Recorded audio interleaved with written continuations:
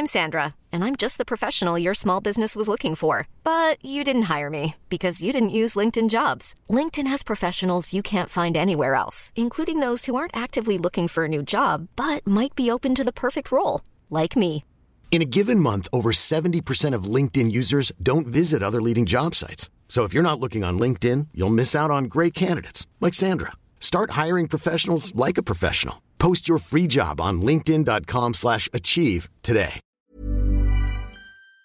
1, 2, 3, 4. Hello and welcome to Your Own Personal Beatles, a podcast about the Beatles with me, Jack Pelling. And it's me, Robin Allender. Hello, mate. How are you doing? Yeah, good. I said that in a weird way. Yeah, fine, thanks. How are you? How was your holiday? Oh, not too bad. I've been on holiday, which is fantastic. I tried to have a whole week without listening or reading about the Beatles, which I mostly succeeded at. I did watch Living in the Material World on the plane, which I hadn't seen for a very long time, just because I forgot that it was on my laptop, which is fantastic. It's such a brilliantly honest portrait. Was this made around the time that album came out, or was it after? No. So it's the Martin Scorsese documentary. Oh, the Scorsese one, right? Yeah. Okay, from probably 10 years ago, maybe a bit more. And the first half is not that interesting because it sort of covers quite well-trodden Beatle territory. But the second half is sort of a much more untold story of his retreatment from public life and his stuff with the Wilburys and the more unpleasant sides of his character and his sort of philandering and things, which they admirably keep all of that kind of stuff in, even though it's sort of features a lot of stuff with his family, and it's very loving portrait. But I mean, Martin Scorsese, who knew, very good at making films. So if you like Martin Scorsese and the Bob Dylan documentary that he made, which is also incredible. But yeah, otherwise I took the time to just eat a lot of food, drink a lot of wine. But how about you? Well, this week I had a good week. In the first episode, you might remember me saying that I've never seen Let It Be. So I watched Let It Be this week, and it obviously made me realise I've got huge gaps in my knowledge. And it made me think about how, do you know when you're at school and you might read about Queen Victoria and you get a very simplistic idea about Queen Victoria, and then you might go to GCSE and you might realise actually it's a bit more complicated. You know, was she a goodie? Was she a baddie? Are there even goodies or baddies? And you might go to A-level and get another, so you might read more. And it feels like that with the Beatles, like, you know, you have a very simplistic idea about what Let It Be was. You know, it's this conflicted period, they were breaking up.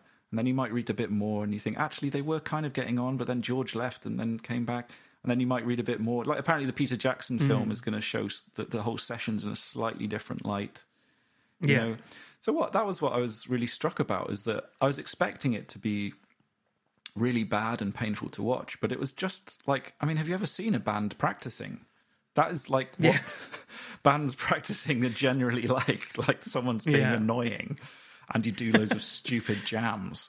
And, or trying to do anything creative, you know. Yeah. And I can't imagine how hard it would be when people are pointing cameras at you and there's under pressure to make the best record ever made. Yeah, exactly. And so there are obviously like tense bits, the famous tense bits, but there are also bits where like John and Yoko are like dancing and waltzing around. Yeah. And there are bits where like, you know, they're like having a great time and doing all those rock and roll covers, and you know, it's weird. It just makes you think that there's so much to talk about with the Beatles and so much material surrounding them that it's very hard to avoid making those snap judgments about things. You know what I mean? So absolutely, and that's why there's so many, you know, you can read so many books that argue completely different points, and people still fight about the main issues today. It's crazy. Can I just say that was about the fourth take of me saying that, as we tried to think of an appropriate historical figure to compare it to, but we ended up with Queen Victoria somewhat randomly. I think we found a good one. I tried to do the Battle of Hastings. It was weird. That's what I think I was struck by, this kind of idea that it's hard to kind of get to grips with the Beatles' legacy because there is so much information out there about it that you're never going to have the final word on it. Like, you know, and so watching Let It Be was great because it was another bit of the puzzle for me. But then it kind of, you know, you have more questions than I started with, you know. So that's definitely what's going to be really interesting about the Peter Jackson film, I think, to see different spin on that, I guess. Yeah, for sure. So later on, we're going to be talking to the amazing writer and comedian Josie Long about some of her sort of personal Beatles. There's some really interesting chats in there about, we talked about loads of stuff, including her introduction to the Beatles, which is very similar to mine, which is listening to Sgt. Pepper on a parent's record player. Talks about things like her hatred of Yellow Submarine, and then lots of fun tangents. Yeah, I really like the stuff about her. Her daughter loves Blackbird and back in the USSR, and so they're lovely. There's some nice kind of emotional moments, I thought, when she was talking about that. But then we quickly got on the tangent and started talking about Gomez, Neutral Milk Hotel. Lots of. But it was basically. This is a podcast about music, really, isn't it? We start with the Beatles and talk about music. Yeah, exactly. And I think that very much fills the remit. So just before we got into that, we've got a couple of emails that I wanted to read out. First one was actually a correction. A couple of weeks ago, we read out a fantastic email about the Beatles' eating habits, if you remember that. And we were provided with some fantastic Beatle food puns. I think I called you Gareth. I'm very sorry, Gavin. It's definitely Gavin Libert. So I just wanted to clear that up and say I'm very sorry about that. We've got another email in from a guy called Michael Cunningham from Northern Ireland who had a really interesting Beatles-related story that I thought I would read out about his aunt. He is a musician as well, and we'll put a link somewhere where you can go and see his stuff. He's done a really cool cover of Don't Let Me Down. But he says in a blog post that he sent us, "My Auntie Margaret was born in 1935 and trained in Belfast as a nurse. She knew I was a big Beatle fan and once told me one of her patients was Yoko Ono. Now, this just fascinated me. She worked in some very prestigious private hospitals in London in the 1950s and 60s. A pregnant Yoko Ono was admitted to the Queen Charlotte's Hospital in London, but sadly a few days after she had a miscarriage. John stayed by her bedside and ended up sleeping on the floor of her hospital room. They were so impressed with the care Margaret gave them that as they were leaving the hospital, they gave her a signed copy of an album. The note on the album said, 'To Margaret, thanks for everything, from John and Yoko.' This was November 1968, and the signed album was probably the controversial Two Virgins record, which was released on the 11th of November that year. The album was controversial because it had naked photos of John and Yoko on the cover, and Auntie Margaret wouldn't have been impressed with that at all, so she gave it away. Sadly, my Auntie Margaret died in 1995. I've crawled the internet to try and find it, which is like looking for a needle in a haystack. But it's not really about the money. I'm so pleased Margaret was there to help the Lennons in the time of need, so much that John gave her a signed copy of his record. Anyway, if you happen to come across a signed copy of a John and Yoko or Beatle album reading 'To Margaret' from John and Yoko, please drop me a line. I would love to see it." Oh, that's nice. Well, you never know. Yeah. So if anyone does find that, then please do get in contact with us, or for anything else for that matter. You can tell us about some of your formative Beatles stories, and we read all of your emails, and we try and read out as many as we can. So thanks so much for all the people that sent them in, and for all the people that have written us lovely reviews, especially on Apple Podcasts and Acast, where it matters the most. We've got a few this week that we're really sort of flattered by, and it really helps other people find the podcast. So it's very kind of you to do so. So please continue. If you want to support the show, you can go to personalbeatles.com/donate and help us cover the costs of it. We've got some amazing guests coming up, and we want to keep going from sort of strength to strength. So that also really helps. And then, just follow us as normal on social media. If you want to get in contact there, we're at Personal Beatles on Twitter, Instagram, and Spotify. Social meds. So for now, let's get on with the show. Here is the absolutely fantastic Josie Long.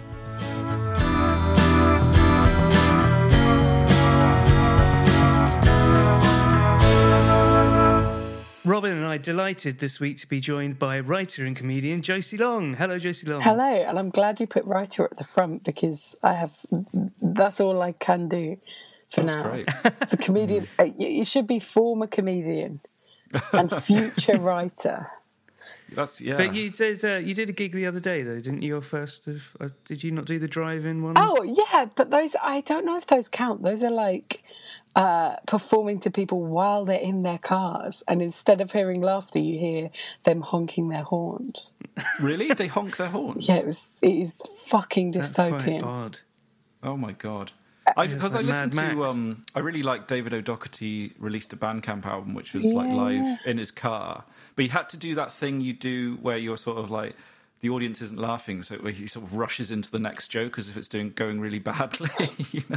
It's a brutal thing. I do a lot of stuff on Twitch at the moment, and I genuinely get people to comment in the chat, ha ha ha ha ha ha ha. Oh, right, yeah. And then I live for that. I'm like dying for that. And then when I see like lots of like ha ha ha ha or like a little laughing emoji, then I'm like, it's brilliant. Well. Finally, it's going and you well. can sort of have a glass of water, kind of, just let it rolling laugh. Also, there's like a 30-second delay, so you have to then factor in. Okay, 30 seconds ago I was doing that bit, so that bit went down well. Right, yeah. And this bit is dying. Yeah. I've been doing a lot of online tutoring during lockdown. That's how I kind of necessity being the mother of invention. That's how I sort of was getting by. But I try and do sort of jokes and things, but there is that you have to sort of think for 30 seconds, this isn't going very well, and then they sort of laugh. And Yeah, and then are you tutoring people all around the world? Yeah, I've got a guitar student in Saudi Arabia. Wow. Nice. Yeah. Amazing. Which is cool. Have you been podcasting during this time as well? Too bloody much, mate. Me and my friend Robin Ince do a kind of books podcast, and during lockdown for the first kind of 12 weeks, we basically did a show every day. And it was just great. I saw some of those. Oh, thanks. But it's just both of us being like, how do we not lose our minds? And so we're just like, welcome to our morning show. And you're doing that every day? 5 days a week, and then I would do something else on a Sunday, and he would do something else on a Saturday. Wow, that's so cool. Very nice. That's good. It puts us to shame with our work ethic. Well, I don't know about that. I think it was just absolutely forged from pure panic. Have you listened to much music during lockdown? Or Oddly, less than normal. With the exception of an Australian artist called the Wiggles. I don't know if you've heard of them. Oh, I don't know the Wiggles. They are a children's band. A children's band for 2-year-olds. And they've got some absolutely solid bangers. I'm not even going to dispute. What's the classic Wiggles? I can see clearly now. I've got my glasses on. Wow, that's good. Clever stuff. Yeah, it's thought-provoking. So I put on a lot of that. I found myself listening to more podcasts than before, and then putting on music in a really crappy way of like, I'll have music on in the background when I'm writing, which doesn't really feel like listening to music. It just feels like taking advantage of music in a bad way. I find it very hard to, like, podcasts have been a massive blessing in my life for the past, 10 years or whatever, but I do feel like I'm cheating on music a bit by just how much I listen to them, and I have to stop myself just like raiding through the podcasts and actually listening to some new music, because otherwise I think I found myself kind of not listening to as much new music as I normally would, because you sort of just feel sad, because it's like, I'd love to see this band on tour. And it's just, I think I've just been going back. It's such a strange time, and so people were releasing music that was applicable to circumstances prior to this. Yeah.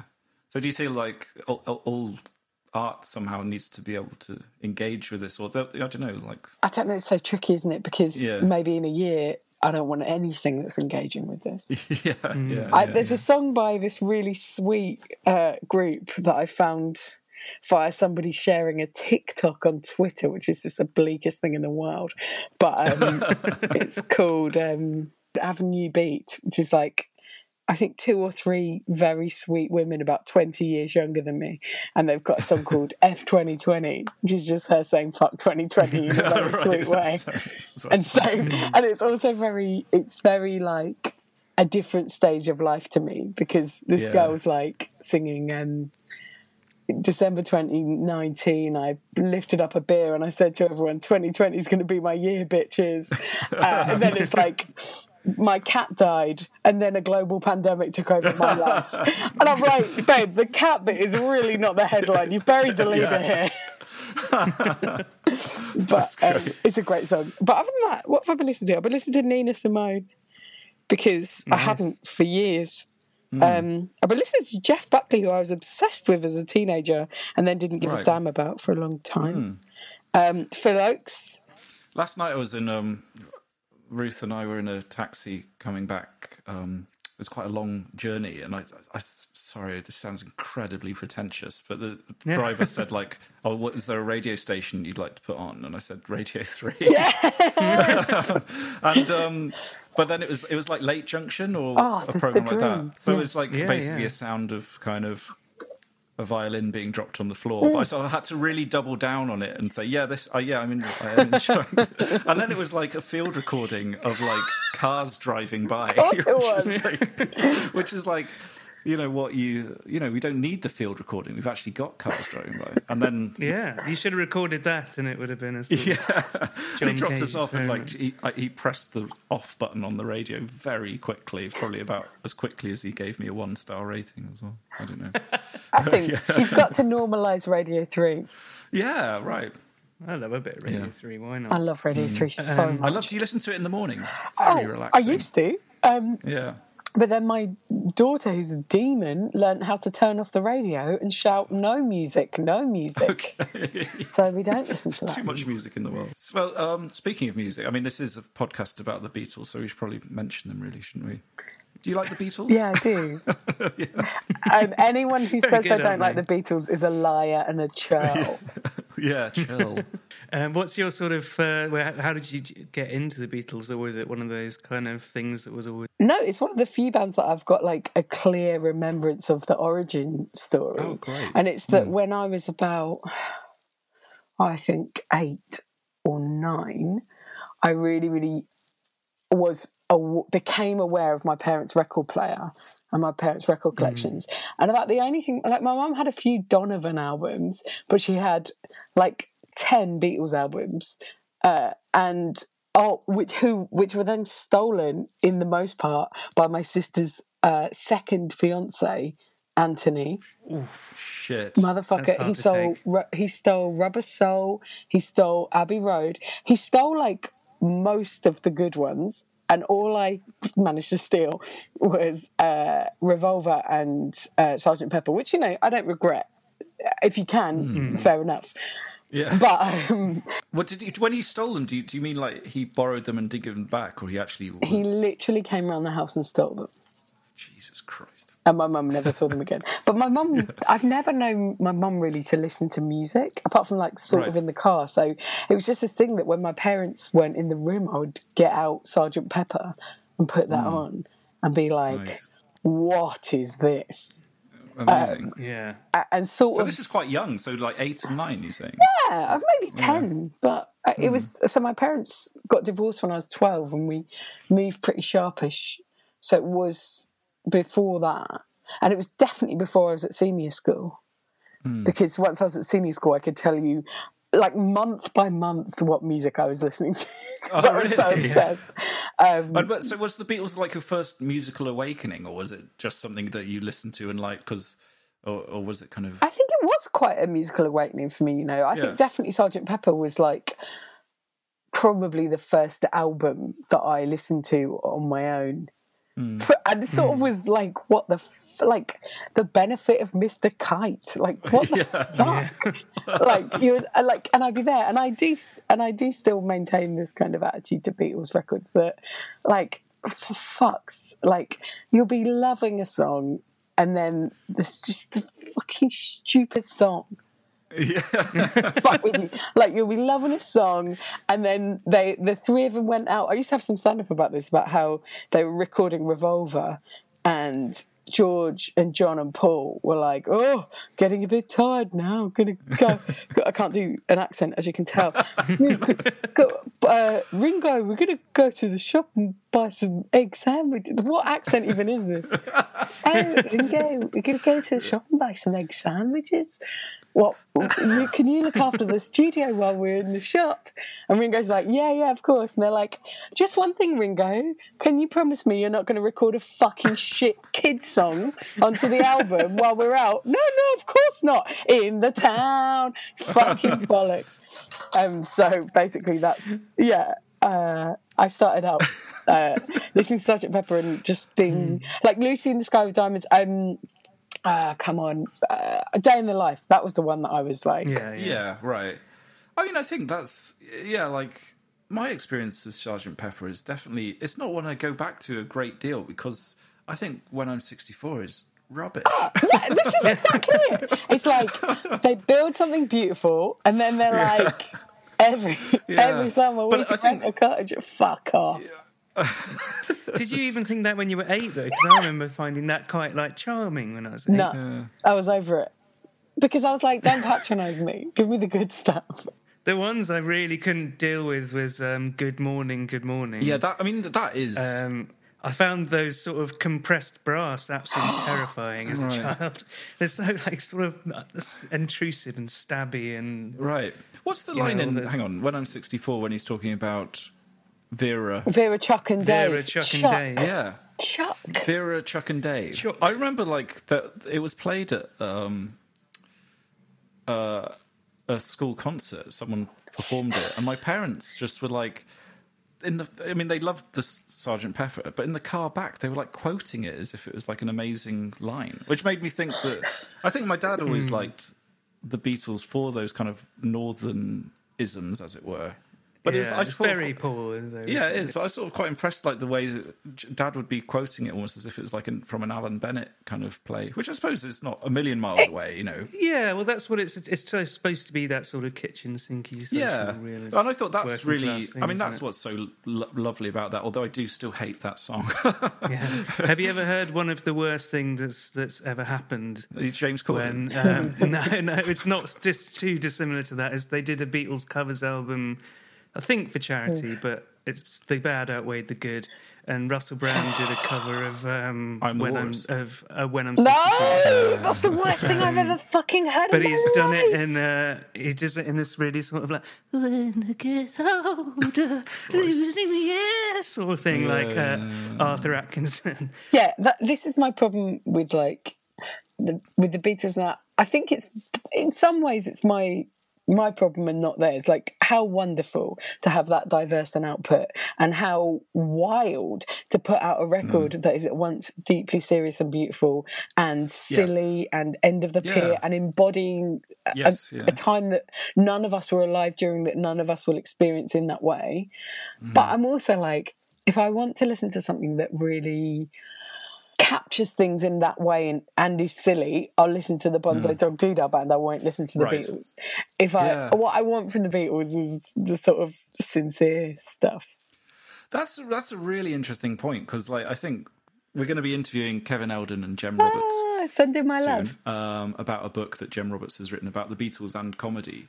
Oh, and I think that is a really interesting topic, because George Harrison, there's a great quote in it. George Harrison in the book said it's serious and not serious at the same time, which I think is so good. And I think that's a really interesting question, is because there's so much mucking about and they're so informed by comedy. Yeah, and they made comic films together. Yeah. It's weird. Like, how do you balance that with the sincerity? You know, like sometimes I'm listening to the White Album or Sgt. Pepper, and I will skip past the silly songs because, you know, I want to hear Sexy Sadie or something, which is also actually a bit silly, but is really beautiful, you know. Yeah. But, you know, sometimes you want to skip Rocky Raccoon to get to Julia, don't you? Fucking always. It's so rare. What did I put on? I was playing my daughter.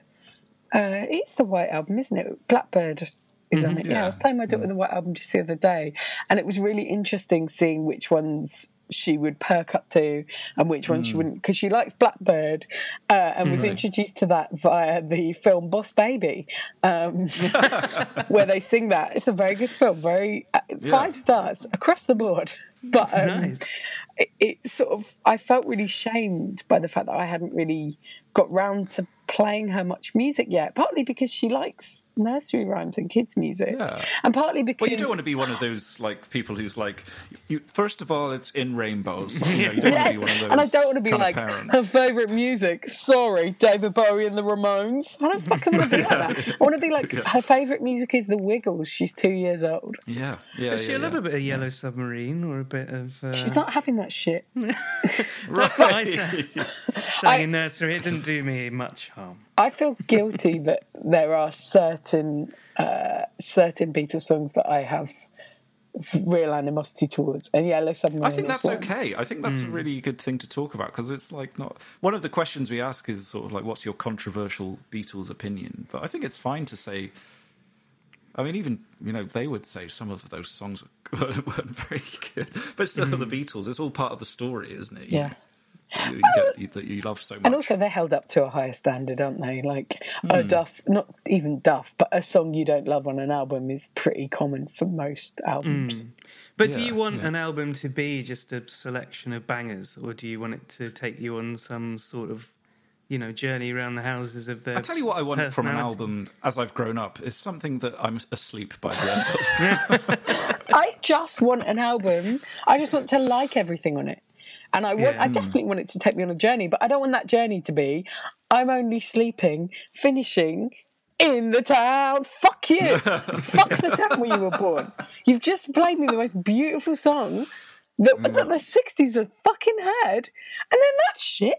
Oh no, hang on. And then we get Here, There and Everywhere. Like, are you high? Yes, you literally are high. Like, you've got, right, Here, There, when I'm only sleeping, Here, There and Everywhere. Don't fucking... Beautiful. What are you doing? Putting that in the middle. Yeah, it would be weird on In Rainbows if they went into sort of Bob the Builder style children's song in the middle. Exactly. They've always... Yeah. I mean, I'd have Yellow Submarine over Octopus's Garden, though. That's the other one. Those are the two. And, like, I at times in my life have espoused the theory that Ringo Starr is the best Beatle. And I've done it mainly to piss off people who consider themselves more serious people than me, which, as a very sincere person, is a rare chance for me to troll. But also because up until Brexit, when he started being like, I love Brexit, peace and love, and he also was like, don't write me any form of fan letters. And I was like, fuck you. Oh, yeah, peace and love. Yeah. I forgot about his I kind of blanked that out of my mind. I don't think didn't he just say, wasn't it something where at the time, I think it was after the vote, maybe, he said, it's over, just get on with it. But then it would kind of, someone found the clip 2 years later, so it sounded worse than it was, maybe. Oh, okay. I think that's what happened, but I might be wrong. Okay. I mean, millionaire expat becomes Brexit supporter isn't exactly the most the surprising narrative. Yeah, exactly. The Roger Daltrey. But I kind of Roger Daltrey has sort of gone so mad. Oh, God. Not mad, but like he's... I don't know, there's a sort of grudging admiration in the way that he's just... Off the deep end. Gone in the deep end. Yeah. He's committed to the bit. Yeah. I think John, we've often sort of theorised about what John's personal politics would be had he survived. I think he would probably be quite Brexity. I don't know. I've been thinking a lot about their class politics prior to this because I saw a picture, I think I was watching TV, and they went to the house that I think George Harrison grew up in. They went to one of the Beatles' houses, and I was like, hold on, you told me you were nice working class lads. This house is nicer than any house I've ever lived in my life. I think that there is I think it's like Ringo was the only working class Beatle, really.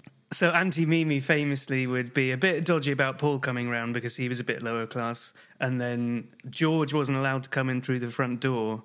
And then I don't think she would have anything to do with Ringo. Really? So I think they go in that sort of order. So it's hard, though, because usually I would say, okay, if somebody's from a sort of lower economic background, I would trust more that they wouldn't go off the deep end. But you just never know, especially when someone's minted.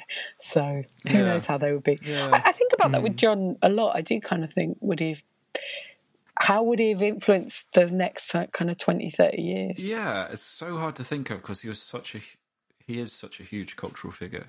I think, I can't remember. I mean, do you know John Deacon from Queen? Sure. The bass player. He's just given, I think it's so admirable to just say, no, I'm not having anything to do with Queen anymore. I just want to live my life and quietly, I'd love it if John Lennon had did that if he was alive. That's a thing called, and this is why I used to have admiration for Ringo, because I feel like there's a thing called you won the game over, which is like although to be fair, in the last few years especially, I have so much love and respect for Paul McCartney. And actually, I don't really believe this anymore. But I think when I was younger, I was like, mate, the Beatles, unfortunately, you won the game straight out the traps. Game over, mate. No, don't be playing other games. You won the game. It's over. When you win the game, it's over. You've completed the game. But, I do kind of... I don't know, maybe I'm just glad of him still being here so much. Yeah, I think that's definitely, incredible to think. I don't know, like, whenever I watch old films, I've been watching a lot of Beatles films this week, and you're watching them and it looks like such a long time ago. Yeah. I loved watching, I was watching Let It Be in the rooftop concert, and there's a businessman out in the street saying, I just think it's a bit of an imposition, really. They're playing up there, disrupting. It's so great. And it just seems like such a different era, you know. Yeah. And to see Paul there and to think Paul's still here, it's like magical, really. Yeah. I think. Well, and also that feeling of, I was talking with this about a friend where I was born in 1982, and that was kind of 12 years after the Beatles called it a day, isn't it? It's the 1970s. Yeah, that's crazy. And then that's 12 years. And now, all, you know, the difference... So much more time has passed. It's wild, you know. That I was so close to them, really. Yeah. There's that kind of compressed time of the 60s as well. I was thinking, like, Let It Be is 5 years after Hard Day's Night. Which is fucking insane. I'm still wearing T-shirts I got 5 years ago. I'm still wearing T-shirts I got 25 years ago. Come on. Yeah, I know. I found my... Yeah, I literally I've got tins of beans that are 5 years old. I haven't changed so graphically as a person between those 5 years. Yeah. And that's, I think, the sort of unrepeatable phenomena of that band. It's just, I can't see anything else. I've just been on holiday and I had... made the decision to not do anything Beatlesy for a week because I was getting quite worried about getting oversaturated from doing this, which I absolutely love. But I was like, okay, I've had so many arguments with people about the Stones. I'm just going to listen to the Stones' whole back catalogue until I can sort of bear it. And I got into the sort of early 80s. But it's so interesting that, like, listening to all of as someone who has been around since then and until now, is that period is the same, like that, the insane amount of creativity. It wasn't really unique to the band as much as it was unique to that era.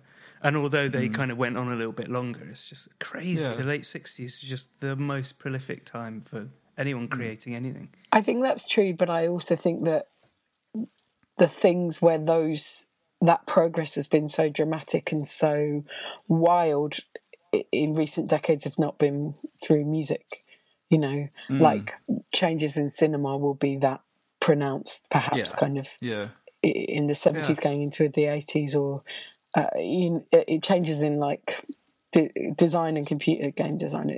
It's like other worlds that have had those revolutions. Well, and dance, you know, obviously dance music as well, where it's just constantly evolving and it's never looking backwards, and that's almost the whole purpose of dance music. I sound like I'm about 800 years old. Dance music, but you know what I mean. Like, but like it's constantly changing, and it's being led by, you know, audience response, people dancing to this, so it must be good, and this kind of evolution that's constantly happening. And, well, I suppose a lot of that is people sort of evolving along with the technology, which is kind of what the Beatles did at the time. Yeah. Well, also just the period in their lives. It's such a transformative period in sort of going from being 21 to 28 and also having those opportunities to thrive under those circumstances. It's wild.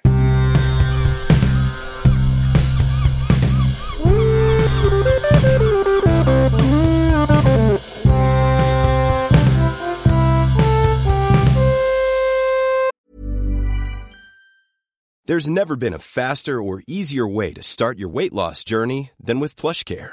PlushCare accepts most insurance plans and gives you online access to board-certified physicians who can prescribe FDA-approved weight loss medications like Wegovy and Zepbound for those who qualify. Take charge of your health and speak with a board-certified physician about a weight loss plan that's right for you. Get started today at plushcare.com/weight loss. That's plushcare.com/weight loss. plushcare.com/weight loss. Hey, Dave. Yeah, Randy? Since we founded Bombas, we've always said our socks, underwear, and T-shirts are super soft. Any new ideas? Maybe sublimely soft. Or disgustingly cozy. Wait, what? I got it. Bombas. Absurdly comfortable essentials for yourself and for those facing homelessness. Because one purchased equals one donated. Wow, did we just write an ad? Yes. Bombas. Big comfort for everyone. Go to bombas.com/ACAST and use code ACAST for 20% off your first purchase. So let's go back to you. Because I mean, I've always loved your taste in music and the way you write about music and things. Oh, thanks. You know, and you've got a lot of love for Bob Dylan and sort of classic and Stevie Wonder. I remember you wrote a brilliant tweet about how much you liked "Don't You Worry About a Thing" by Stevie Wonder. Oh, the my best! favourite It's Stevie so Wonder funny. song. But I know, it's brilliant. Yeah, this is the thing. That song is both completely sincere and completely funny. Yeah, it is. Yeah, where he's sort of doing that chat up thing at the start. You know, I speak very, very fluent Spanish. Yeah, you almost can't remember the word for fluent, can you? Sort of very, it's great. But like, so as you're growing up and getting older, and how did the Beatles fit into all that? Where it was a kind of sort of musical development and things. I guess I go away from them and I come back to them, and I get. Right. And also, I suppose they allow a very deep and instant nostalgia that I find really helpful. like Blackbird, like listen to Blackbird with my daughter, and like there are some songs that like if I try and sing them a bit, I'll just cry straight away. And that is genuinely actually quite useful to be able to access that. Right. Is that because of your memory of the listening to the songs or the songs themselves? Combinations of both. I think the songs themselves, like to lead a better life, I need my love to be here. Oh my God, come on. Like that song in particular, that's just one of my all-time favourites of theirs because... Yeah, it's his favourite, I think, he says, doesn't he? Does he? Really? Paul says it's his best favourite song he's ever written. It's a beautiful song. Absolutely beautiful. But also Revolver is an album that like is always, if somebody made me do a top 10 list of albums, it would be in my top 10 list of albums. I think it's just stunning. So that's something that never really is too far away from... Yeah, it's one I can always go back to and always put on, I think, and listen to all the way through. And, There isn't, even Yellow apart Submarine. from Yellow Submarine, It's one of those records that feels like it's about 15 minutes long because it's such a joy to listen to. Yes! Yeah. And also, I mean, the diversity just on that record is insane. Like, Tomorrow Never Knows is a completely different song to the other two. It's like, it's a very cool record. I was in the pub the other night before I got the taxi back with the Radio 3 on, and they were playing She Said, and it was just, God, it just sounds so fresh and like just so contemporary, and you know. No wonder he was so annoyed that you put on Radio 3 after that. She said. It is. Yeah, it's quite like Beach Boysy to my mind. I think that's what they were going for quite a lot on that record. Was during the sort of transatlantic back and forth between Paul and Brian Wilson. Oh my God, of course. Well, someone made I think it's probably Ian MacDonald again, because that's the only reference point, but he makes a good point of comparing Here, There and Everywhere to Don't Talk, Put Your Head on My Shoulder, being very similar moods. I don't even think I know that song. Isn't that sad? Hang on, I'm going to put it on. It's on Pet Sounds. Oh, well then of course I fucking know it. Sorry, I just haven't... Yeah. So John Higgs put together an amazing playlist of sort of obscure Paul songs. Not obscure Paul songs, but kind of songs that show the range of Paul and maybe the absurdity that kind of gets overlooked, and also just other kind of curios. But there's a live version of Here Today. Have you heard that? Yeah. Well, he plays it every time he plays, I think, pretty much. Right. But there's a live version. It was recorded in Amoeba Records, which is, oh my God, it's very tear-jerking. It's incredible. But I will listen to that. That sounds thrilling. I was just looking. Also, I really like how he's curated the thread because when you look at the photos, you're like, oh my God, Paul McCartney's so cool, and he was so good looking, and he's so nice. So beautiful, yeah.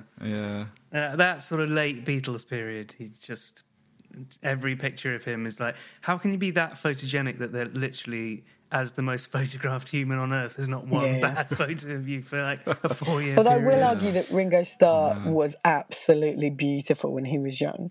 He had a stunning face and a fine physique and a melancholy quality to him.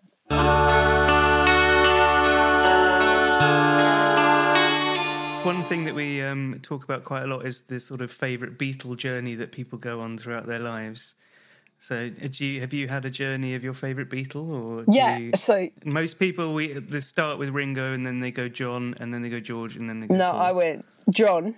Totally. John for ages because John seemed cool. Then Ringo when I found out about John's personal life. And then George, I guess, is what I would have told people. But now it really is Paul. And I'm not going to shift now. Ringo was fun, but the time to put away childish things has come. Have you ever been to see Paul? No, I haven't. It's funny with that. Gosh, that is funny. I've never thought it was... This can sound so silly, but it's the same with Bob Dylan. I've never thought... It's always seemed so at a distance from me. Isn't that bizarre? Gosh, I really ought to. I've never really been to see... Apart from, people headlining at Glastonbury, I've never really been to see any kind of... I went to see, Elvis Costello is about the furthest back in terms of, I'd love to see Elvis. It was pretty good. Yeah, but I suppose when you're seeing those legends, when I've seen, Neil Young or The Who or whatever, it's almost like watching a tribute band of someone who's a bit like what you want them to be. Whereas Paul is exactly what you want him to be. Right. Like. I tell you, I saw Richard Thompson a few years ago, and that was that was brilliant because you'd got that sense where you were like, I'm watching a kind of living legend, but he was also doing such an interesting set. It was that 2000 Years of Popular Music set, right. Which is really How good. long ago was that then? About 2,000 years ago. No, it was about 10, 15 years ago, I think. Yeah, it's hard. He does Britney Spears. There is a lot of responsibility. There's a lot of pressure on it. As an interaction, and you want them to live up to what you want from them, and that is hard. Yeah, and for every Paul, there's going to be a Bob Dylan experience. Yeah, and the best one I ever saw, actually, and probably is the way to do it if you're an absolute living legend, is Glastonbury about 10 years ago, and Ray Davies just played the acoustic tent, and he just played on his own with an acoustic guitar, and just played every single hit. Wow. And it was just phenomenal. Everyone going absolutely crazy. Love that. Josie, did you ever see Jeff Mangum on the reunion thing? I did. I saw him at the Union Chapel and it was amazing. It was so... they had the trumpets and the bagpipe hidden at the back of the... at the back of the church, and they all came in and I cried. It was wonderful. Yeah, that was astonishing. That was one for me where it's like I'd been listening to that album for such a long time and knew it so intently, and then you thought he'd never play live again. So that was one where I thought it was at ATP, I think, and he played solo and it was brilliant. And I also saw Neutral Milk Hotel at Green Man, the full band but I was with Ellis, and Ellis kept on going on about how Oasis were better at Nebworth. That's the worst thing I've ever heard. How dare he? But I really, I know, but I sort of enjoyed the night. But it was weird. I remember just thinking, this is the band I've sort of wanted to see for 15 years, but I'm sort of having more of a fun time because Alice is being... I saw Belle and Sebastian playing If You're Feeling Sinister, and I saw Gang of Four playing that album. That's good. Yeah. And I saw I've seen Entertainment, and then I saw My Bloody Valentine playing Loveless, I want to say. Why is I have no recall anymore. And all of those were fantastic experiences.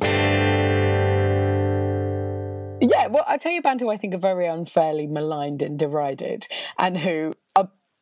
Steps. The S5, as I call them. No, Gomez. I think Gomez are really, really treated like a 90s novelty band, and actually they're a great band. They released 2 albums that I will continue to defend until I am dead in the ground, and probably other albums that I haven't really bothered seeking out, and they still play together, and they love to play together, and they're still a great band to go and see. So there you go.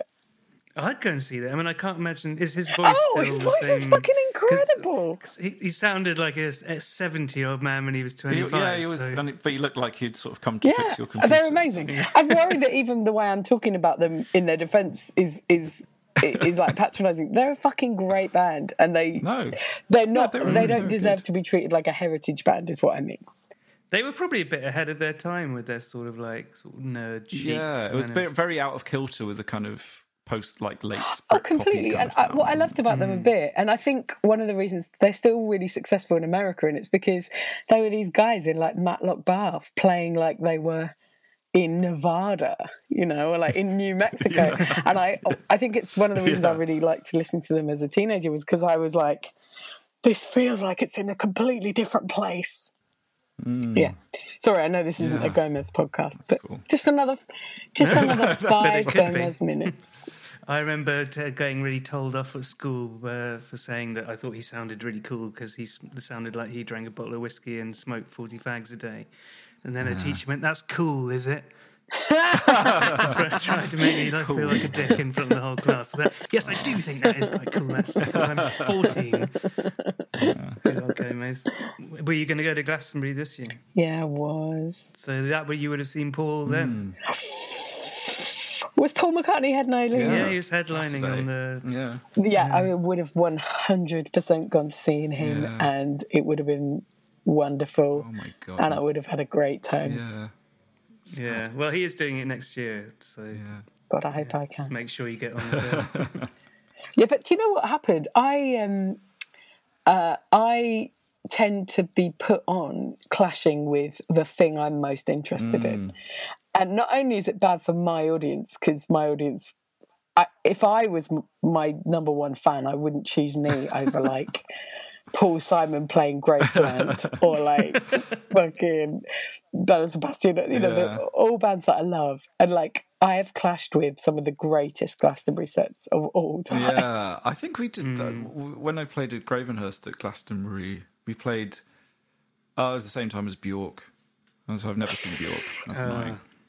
And we also, with Jan, we played at Coachella once, and it was the...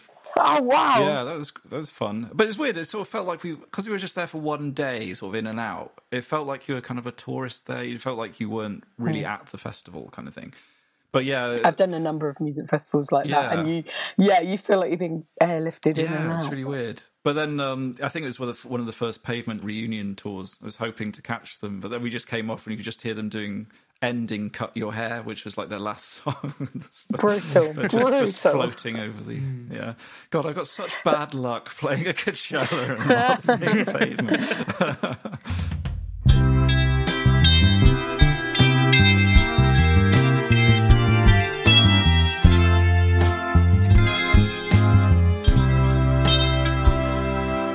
So a lot of Beatles songs I came to because I had a friend called Jess, but she used to make me mixtapes and they were so good. I remember her putting Day Tripper on, and it sort of would put the Beatles alongside like Riot Girl stuff and Beatles alongside kind of like 90s weirdness. And I liked that being a part of it because it's kind of like...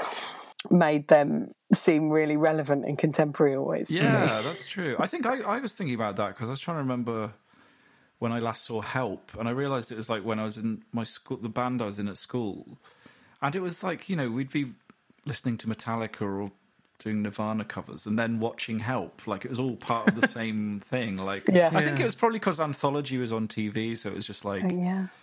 I was really into that and really into Gorky's, and it all fitted together somehow. Like, I remember... Oh, yeah, Gorky's and the Beatles, like, completely. Because I lived in Bristol, we could pick up S4C, and on S4C one night there was like an hour of Gorky's. I think it was called Banana. I can't remember. But it was an hour of like their music videos and stuff, and like we just had... So basically we only had the one... I can't remember why, but I had to inflict it on my dad because it was like the only TV, and like so my dad was forced to watch an hour of Gorky's just total random weirdness in Welsh, and at the end he said, "I think John Lennon would have liked it." You know? Oh, Which was really nice. But yeah, Gorky's definitely was all part of it for me. That kind of getting into the Beatles and kind of it felt like they were in touch with that kind of thing. And I was listening to Back in the USSR, which my daughter absolutely loved. And started, just dancing like that, too. Like an old man. Like Chaz and Dave dance. And I was thinking about Charmless Man by Blur, the potato together. Yeah. And that's just stolen off of Back in the USSR. And I was like, oh, yeah, so much Blur, particularly that album is just like... full rip-off of the Beatles. That's interesting. Yeah, especially his guitar parts as well. I think he's got exactly the same ethos, Graham Coxon, as George Harrison, in that he's the sort of unshowy, but playing like really sort of complicated and technically impressive stuff that just is so like sort of textural. Without he's the lead guitarist, but he very rarely, steps up to the front of the stage and goes mad. Yeah. But at the same time, you always know that he's the sort of best bit in a way, in a lot of it. I'm a big fan of his. And he's also in that Beatles cover band, isn't he? He's with the bloke from... Isn't it him and the bloke and Matt Bellamy from Muse? And Is he? Yeah, they're called like the Sgt. Pepper's Lonely... It's like a pun on Sgt. Pepper. Really? And they're like a sort of super group, and they do... like the occasional festival.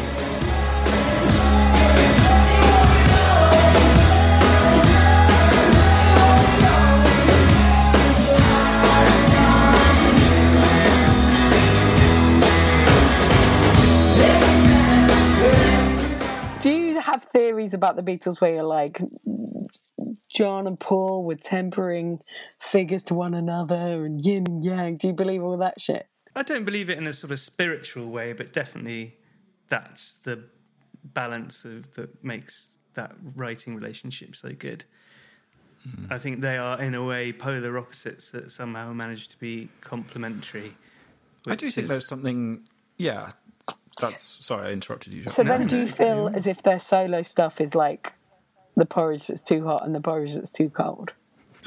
I think you're absolutely right, yeah. There is definitely stuff that could deal with a little bit of... Or they are mainly, just even if he had written in the same room as John, and he'd be like, don't write that, it's ridiculous. I think what's amazing about the Beatles' run is that they didn't have a bit where they kind of dropped the ball, really. They got out. And so there is... leaving people more. They won, yeah.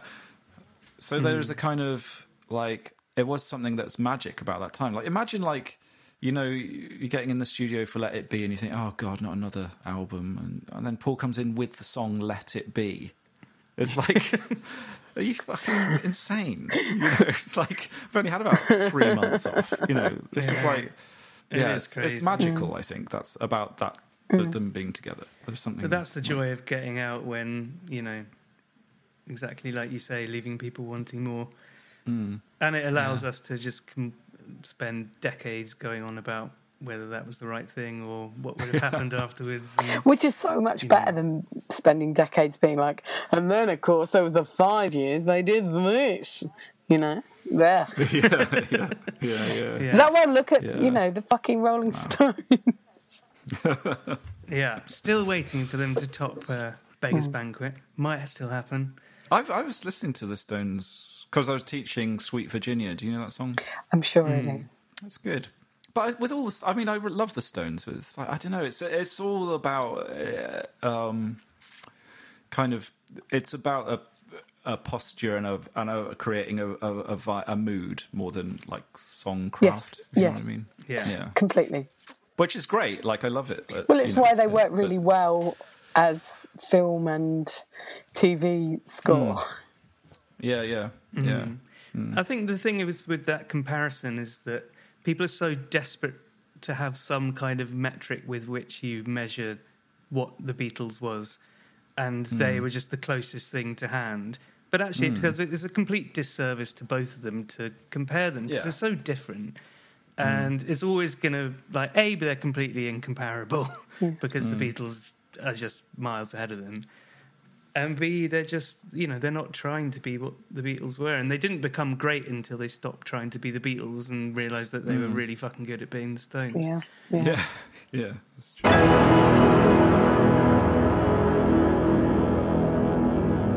That was Josie Long, and that was a really lovely episode. I enjoyed chatting to Josie a lot. Yeah, it was fantastic. We had a few technical issues there, so apologies if the audio quality isn't quite up to standard, but we got there in the end. And yeah, I mean, the quality of the content more than makes up for it. It was really, really fun. It was really great. Enjoyed it. Yeah, I liked it. Thank you so much to Josie for joining us. That was wicked. We'll be back next week with another really, really funny episode that we recorded. Our first IRL recording that we did a few weeks ago with Darren Jono Johnson from Sheeps, who are a comedy trio that he is in with Liam Williams and Al Roberts, and they are fantastically funny. He's a massive Beatles fan, a massive music fan, a musician himself, and that was one of my favourite ones we've done. So it was great. A few cans were drunk, and it was a very, very enjoyable chat. We talked a lot about heavy metal and Only Fools and Horses. A lot of favourite Beatle chat, and it was a good mix between the sort of, I mean, he's a big fan, so it was a good mix between the sort of nerdy and the tangential and the personal, which is what we're after. Yeah, it's great. So that's a great one. If you want to do a little bit of research, then you can look up a lot of cheap stuff on the internet. They really are one of the best sort of acts on the comedy circuit. And fingers crossed we might be able to get Al in at some point, because that would be good too. Yeah, hoping so. So thank you so much for listening. If you got this far, please do give us a rating on Apple Podcasts. As we said at the top of the show, it really does help, and it's really, really appreciated. And if you want to contribute to the show, you can go to personalbeatles.com/donate. We'll be back next Tuesday with Jono. Your Own Personal Beatles is presented by Jack Pelling and Robin Allender. The podcast artwork is done by Morgan Ritchie. It's produced by me, Jack Pelling, and is a Homespun Sounds production.